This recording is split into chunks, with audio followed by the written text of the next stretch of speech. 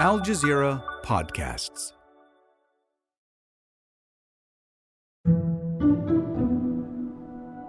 It's an entire nation out there that is responsible. These are some of the statements that Israeli officials have made about Gaza over the last 3 months. We're enacting a complete siege on Gaza. No electricity, no food, no water, no fuel. Everything is closed. We're fighting against human animals, and we will act accordingly. Statements like these have made it into South Africa's case against Israel at the International Court of Justice, the United Nations top court in The Hague. The accusation? Genocide against the Palestinians in Gaza. South Africa has recognized the ongoing Nakba of the Palestinian people through Israel's colonization since 1948. The 2-day hearing began Thursday, continuing into Friday. The application places Israel's genocidal acts and omissions within the broader context of Israel's 75-year apartheid, 56-year occupation, and 16-year siege imposed on the Gaza Strip. But even if the ICJ rules a genocide is happening, can they do anything to stop it? I'm Malika Bilal, and this is The Take.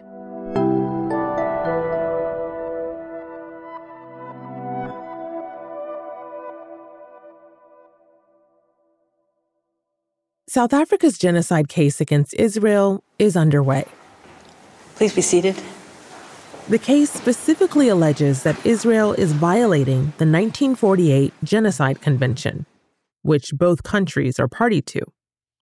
Israel has killed an unparalleled and unprecedented number of civilians, with the full knowledge of how many civilian lives each bomb will take.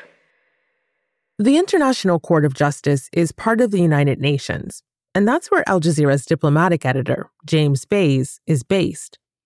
But the court itself is in The Hague, in the Netherlands. It's the fifth main organ of the UN and the only one that's not based in New York. Nevertheless, James has been watching it all closely, as have top UN officials, he says. The diplomats will have watched very, very closely what has happened in The Hague. Very compelling argument from the South African lawyers. And clearly they will care about this at the UN because it could have very important effects here at the United Nations. The International Court of Justice is... That was James live on Al Jazeera as the first day wrapped up. But he was able to catch up with us too, to tell us more about the evidence that's in South Africa's 84-page application document. It's a compelling summary of what we've seen over the last 3 months. Israel deployed 6,000 bombs per week. At least 200 times, it has deployed 2,000-pound bombs in southern areas of Palestine designated as safe. Now, a lot of the evidence they've actually used in the South African dossier, which then was relayed to the court orally in, again, a very compelling argument, has actually come from the UN itself, from senior UN officials who have been repeatedly quoted with very, very damning evidence about the situation on the ground, a situation that South Africa doesn't at this point have to prove is genocide. It has to prove that there are the conditions that could create genocide, and that is what it is trying to prove in this particular hearing.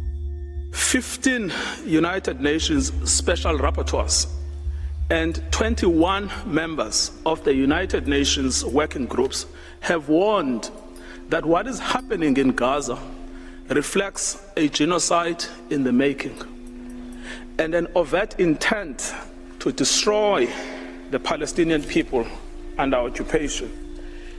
Israel has a genocidal intent against the Palestinians in Gaza.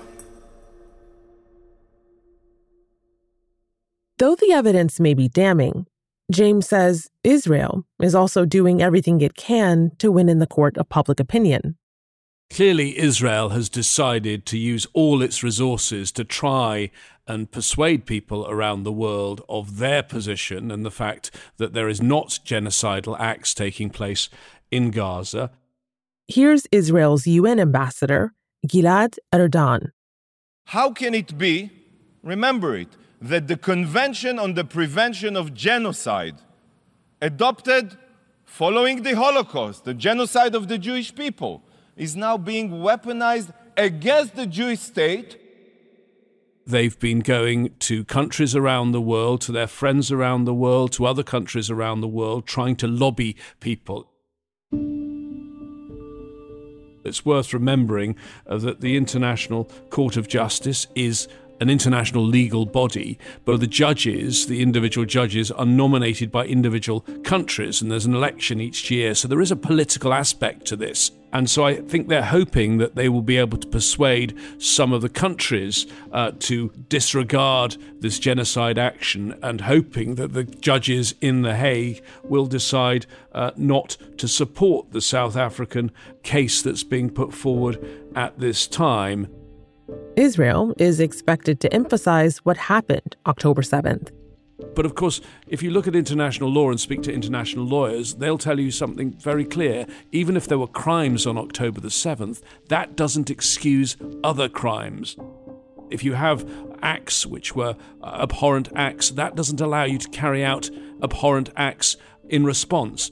And it is interesting that just hours before South Africa made its case in The Hague, the Israeli Prime Minister, Benjamin Netanyahu, put out videos only in English, not in Hebrew, saying that Israel was not trying to in any way attack the people of Gaza and was only aiming at the leaders of Hamas. Israel is fighting Hamas terrorists, not the Palestinian population.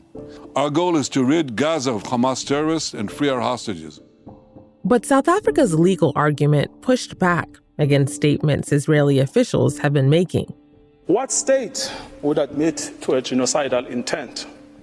Yet, the distinctive feature of this case has not been the silence as such, but the reiteration and repetition of genocidal speech throughout every sphere of state in Israel. A final determination on this case could take years, but South Africa has also asked the court for an emergency interim measure to stop Israel's war on Gaza. That could come within weeks. Any order by the ICJ would be legally binding, but the court also has no way of enforcing any of its judgments. Well, the International Court of Justice has ordered Russia to suspend its military operations in Ukraine. Just last year, Russia ignored an ICJ order to stop its military operations in Ukraine.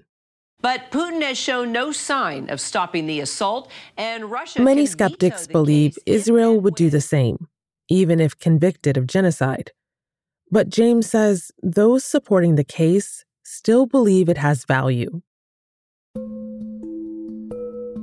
I think South Africa, and for that matter Palestine, believe this is a very, very important case. It's important to get this on the international legal record, number one. Remember, this is the International Court of Justice. There's also the International Criminal Court, which is also looking at the evidence in this case and has actually been examining the file of Israel and Palestine since 2021.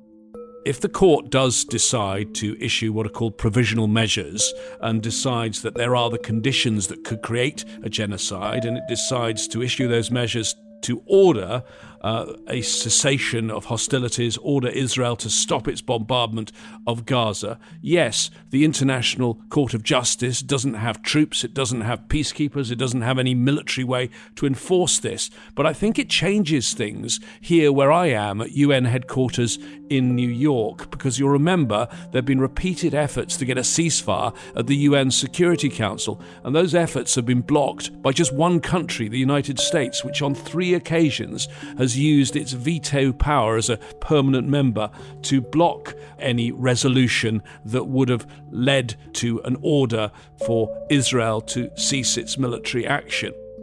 While insisting they were working to get aid into Gaza, the United States, standing alone, blocked the Security Council from passing a resolution that would do just that.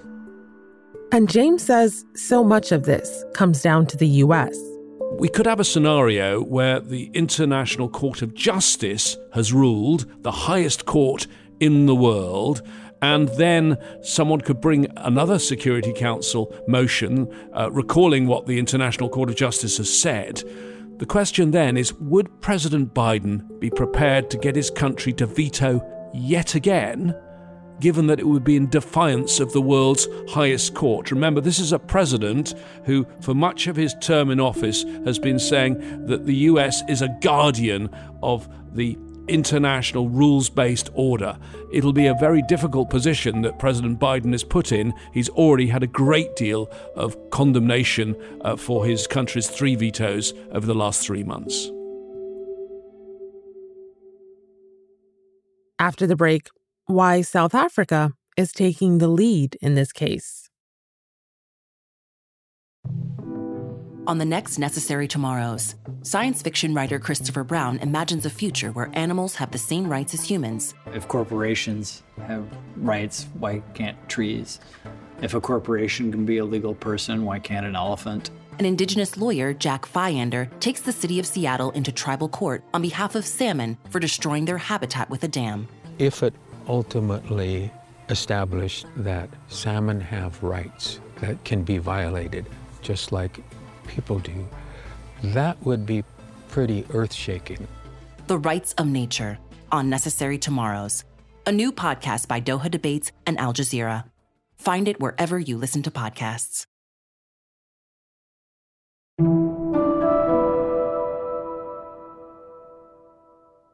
153 nations are party to the United Nations Genocide Convention. So why did South Africa take the lead, presenting the case to the ICJ? We spoke to Tabi Malusi, a South African lawyer and legal analyst, to find out. South Africa, in its pleaded case, argues that as a signatory to the Genocide Convention, it has an obligation to prevent genocide wherever it happens. And this is not an obligation that is unique to South Africa. It's an obligation that exists for all state parties that are signatories to the Genocide Convention.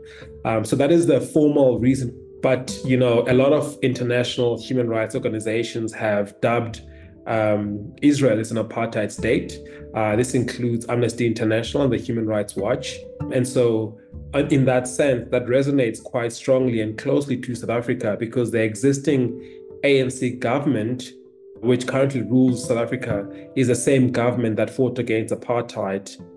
The African National Congress became a thorn in the side of the white oppressive government. So, in that sense, you can see why South Africa feels compelled to bring this case on behalf of the people of Palestine. And Tommy says that resonance hits deeply across generations. South Africans, our freedom only came in 1994. I am 32 years old.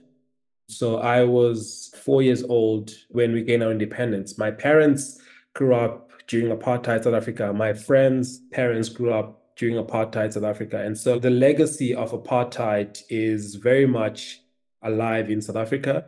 Wealth is still racially distributed. Property, economical power, political power. Most South Africans feel really strongly about what is happening in Israel, Palestine, and they feel that we were there not so long ago. And so when South Africa takes a stance to defend Palestine and bring a case against Israel that there are genocidal acts that are being committed, South Africans feel very strongly about that. They, for the longest time, have been one of the biggest supporters of Palestine. And the general sentiment here at home is that the government is doing the right thing. The genocide that is happening in Palestine is totally not acceptable because it's against humankind, it's against the human rights. Israel must pack and go. That is the Palestinian land. They must leave the Palestinians alone. Palestinians are very peaceful people. And Tommy believes Black South African support for Palestine is also about affecting change, like it was during the struggle against apartheid. We're in the same position When people did the same thing for us, it led to our liberation, and we hope that, similar acts could lead to the liberation of the Palestinian people. So beyond the legal considerations, there's a very strong political and just strong sentiment from South Africans that, what is happening in Palestine is wrong, and that a resolution needs to be found sooner rather than later. And that's The Take. This episode was produced by Ashish Malhotra, Sari Al-Khalili, and Faranisa Campana, with David Enders, Sonia Bagat, Chloe K. Lee, Amy Walters, Nagin Oliai, Zaina Badr, Khalid Sultan, Miranda Lynn, and me, Malika Bilal. Alex Roldan is our sound designer.